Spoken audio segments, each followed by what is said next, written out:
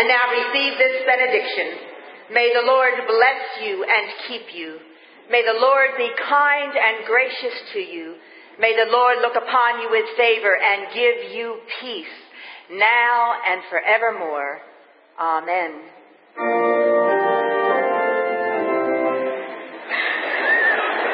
Now, normally you would leave, but please don't sit down.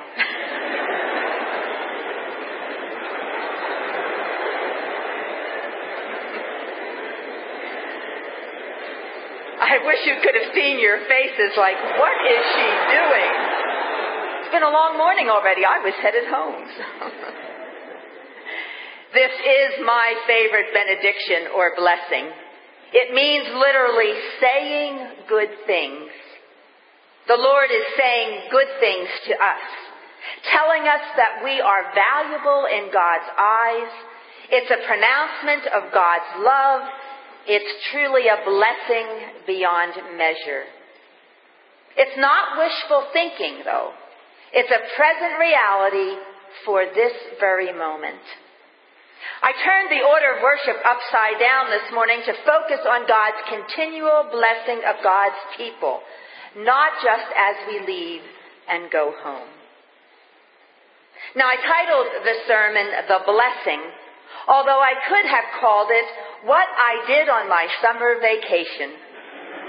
Many of you probably remember that first day back at school assignment.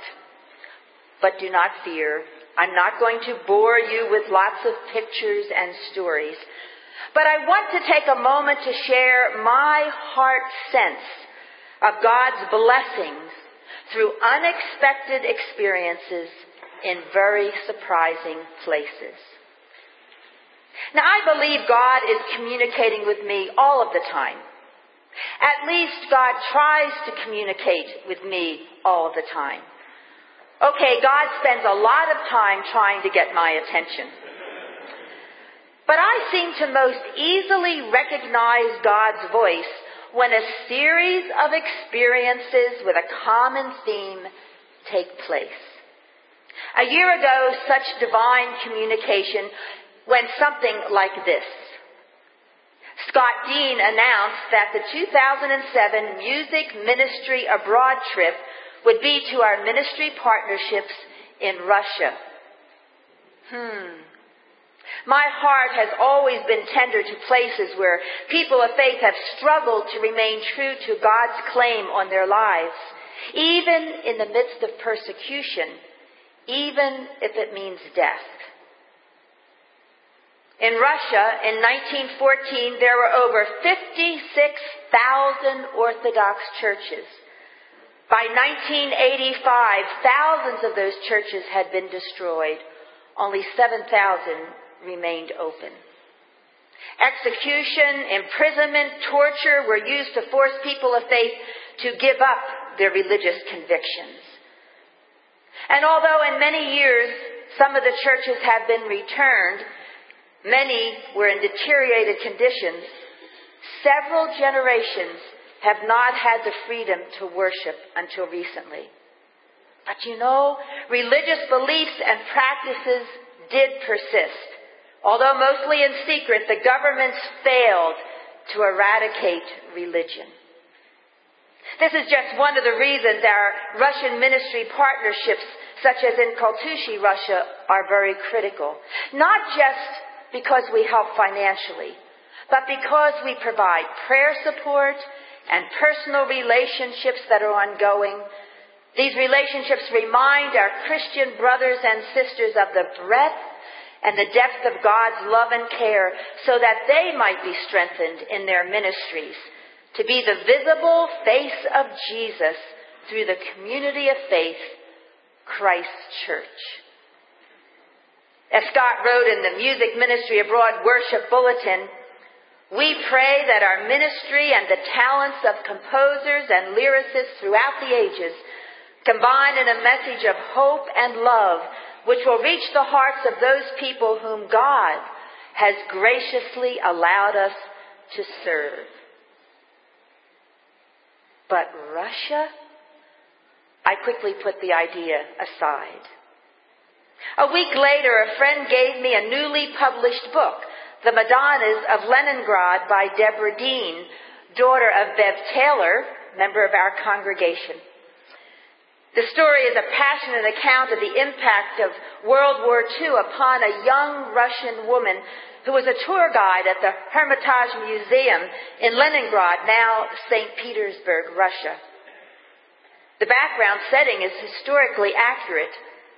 Did you know that during the first winter that the Nazis laid siege to Leningrad, the Hermitage staff and their families, nearly 200 people, lived in the basement of the museum?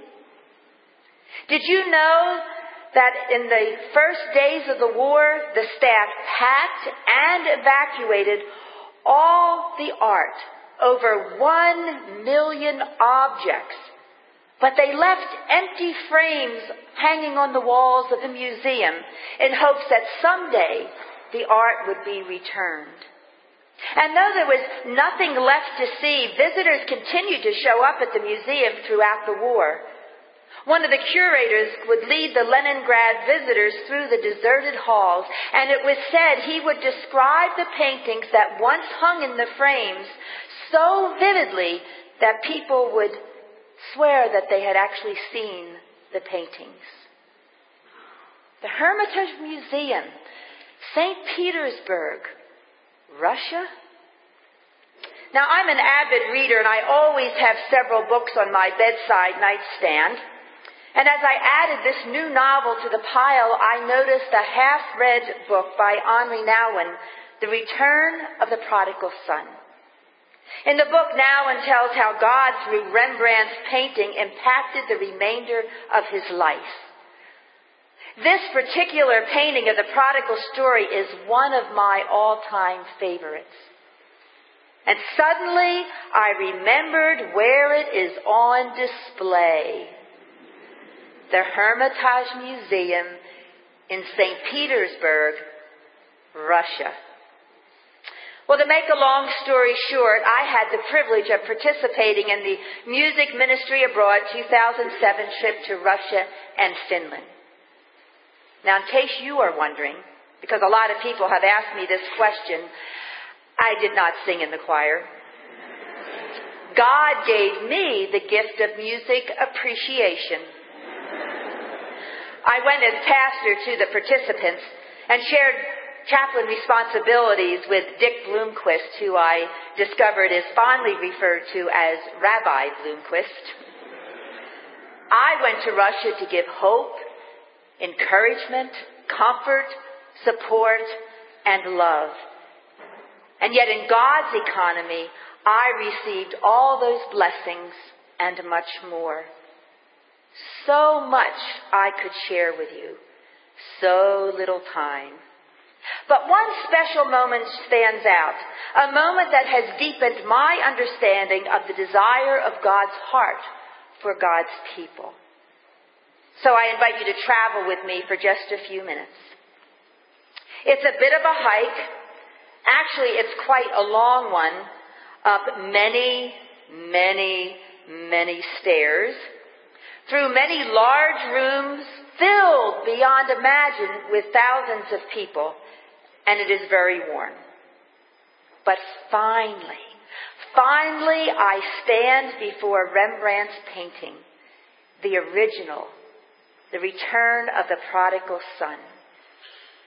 The details, the colors, the emotions, the life. I am overwhelmed and more than a little surprised as tears filled my eyes.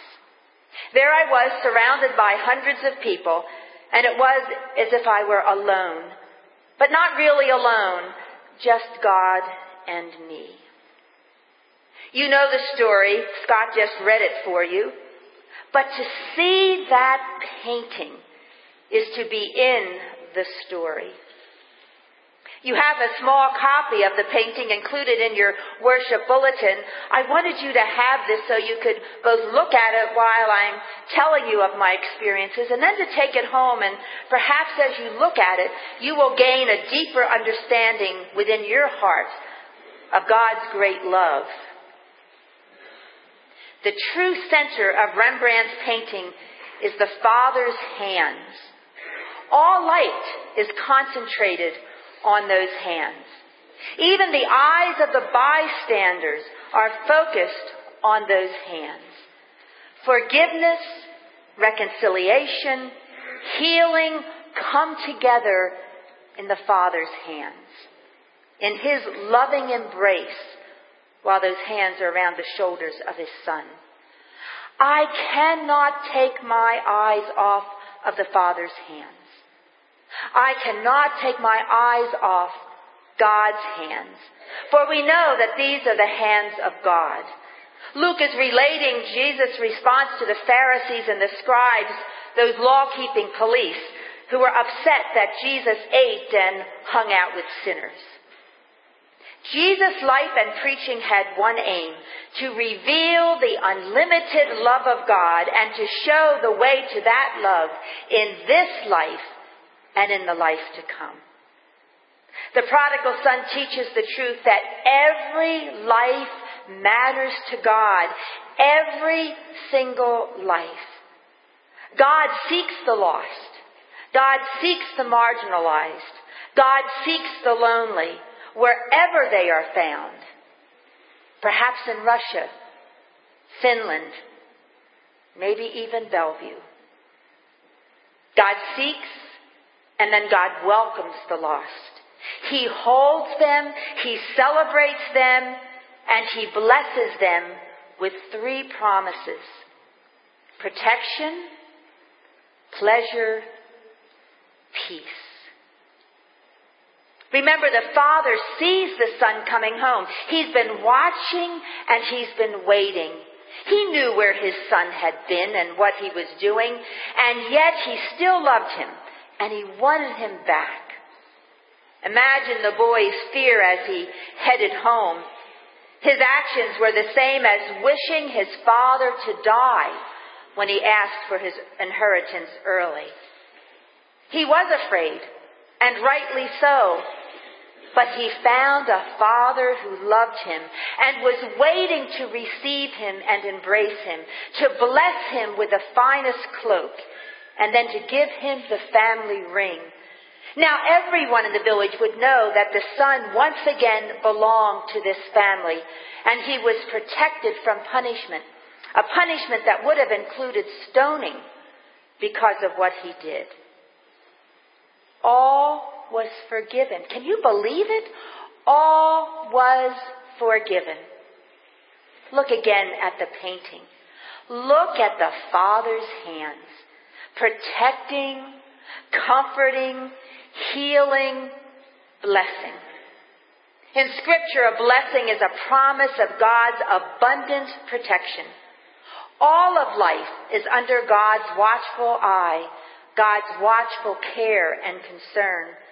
So we can affirm with the Apostle Paul, nothing, no thing in this life or in the life to come will separate us from the love of God in Christ Jesus, our Lord. God continues to bless us. Do you expect God's face to show anger or disappointment when looking at you? You know, our faces display the thoughts going through our minds. Fear, anger, love, sadness, joy, all show on the face when it is being felt in the heart. I've even been told never to play poker because the worth of my cards would be obvious on my face. I wouldn't be able to fool anyone. But can you believe that God would look at you with pleasure on God's face? Because that's how God thinks of you.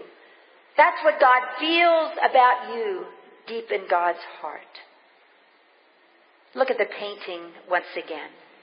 Look at the love expressed on the Father's face. Look at the posture of His body as He reaches and embraces His Son. Look at His hands, the tenderness as well as the strength. And then remember His Son's behavior. Remember the Son's disrespect. Remember His sinful living. And then remember His repentance and his sorrow as he comes home. The Father is gracious. He is pleased. A party is given, not what the Son expected. God is gracious. God is pleased. God celebrates each and every life that comes to him, not what we expect. The good news for us today, God's attention is always on each one of us. God always listens, always is with us.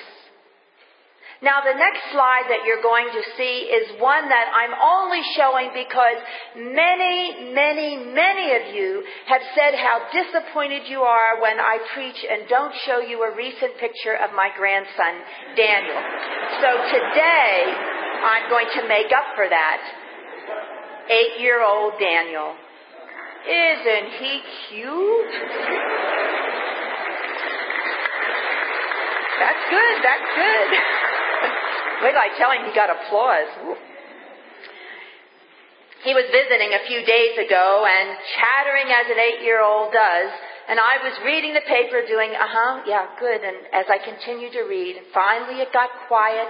And he came over to me and put his hands on my face and turned my face to him and said, Mama, listen with your eyes. That's the way God listens to us. God's full attention is on us. No multitasking God answering the phone while continuing at the computer. God is with us. A few weeks ago, I did a memorial service for a dad who had 5 grown children remaining. And each one wanted to share, and they started out their sharing with the same phrase, I was Dad's favorite. What a gift. What a blessing that father gave those children so that each one knew as they grew up that they were totally, completely loved by their dad. You know, we adults have grown up in a world so full of grades and scores and goals and critiques that consciously or unconsciously we compare ourselves to one another. Constant measuring depletes our energy and it deprives us of peace. What a waste of God's good gift of life. For God, we each are God's favorite. You know, low self-esteem is the black plague of our times. It keeps peace at bay. The anxiety of waiting to fail just overwhelms us. But the truth of God's love is that God does not compare. Never. Even though in my head I know that, it still is hard to fully accept in my heart. How can all of God's children be God's favorites and worthy of a celebration? But that's what the scripture tells us. You are God's favorite. Every one of us, no matter what, God feels love towards us. See what love the Father has for us that we should be called the children of God. And so we are. What's the benefit of this blessing? It's peace. But not peace that is just an absence of war or conflict, but the peace, the shalom that comes with the assurance that we are in God's hands, and so we have nothing to fear. On Friday, we welcomed a family into the community center for memorial service for their 18-year-old son who had died. The family, the friends that gathered, all ages, were so saddened and overwhelmed by this untimely death. They came seeking some sense of God's love and presence in their lives. How sad when that is not a part of your life. I pray that for all those that attended, they will know that God loves them. God welcomes them home. God is there for them. The blessing given to the Israelites and passed generation to generation to us today confirms that God's favor is on us, not because we deserve it, not because we have earned it, not because we are perfect, but because by faith we have peace with God through our Lord Jesus Christ. This blessing assumes our sin, that God puts his favor on us anyway. Friends, receive God's good benediction. The Lord blesses you and keeps you. The Lord is kind and gracious to you. The Lord looks upon you with favor and gives you peace. That's his promise, now and forevermore. And all of God's people said, Amen.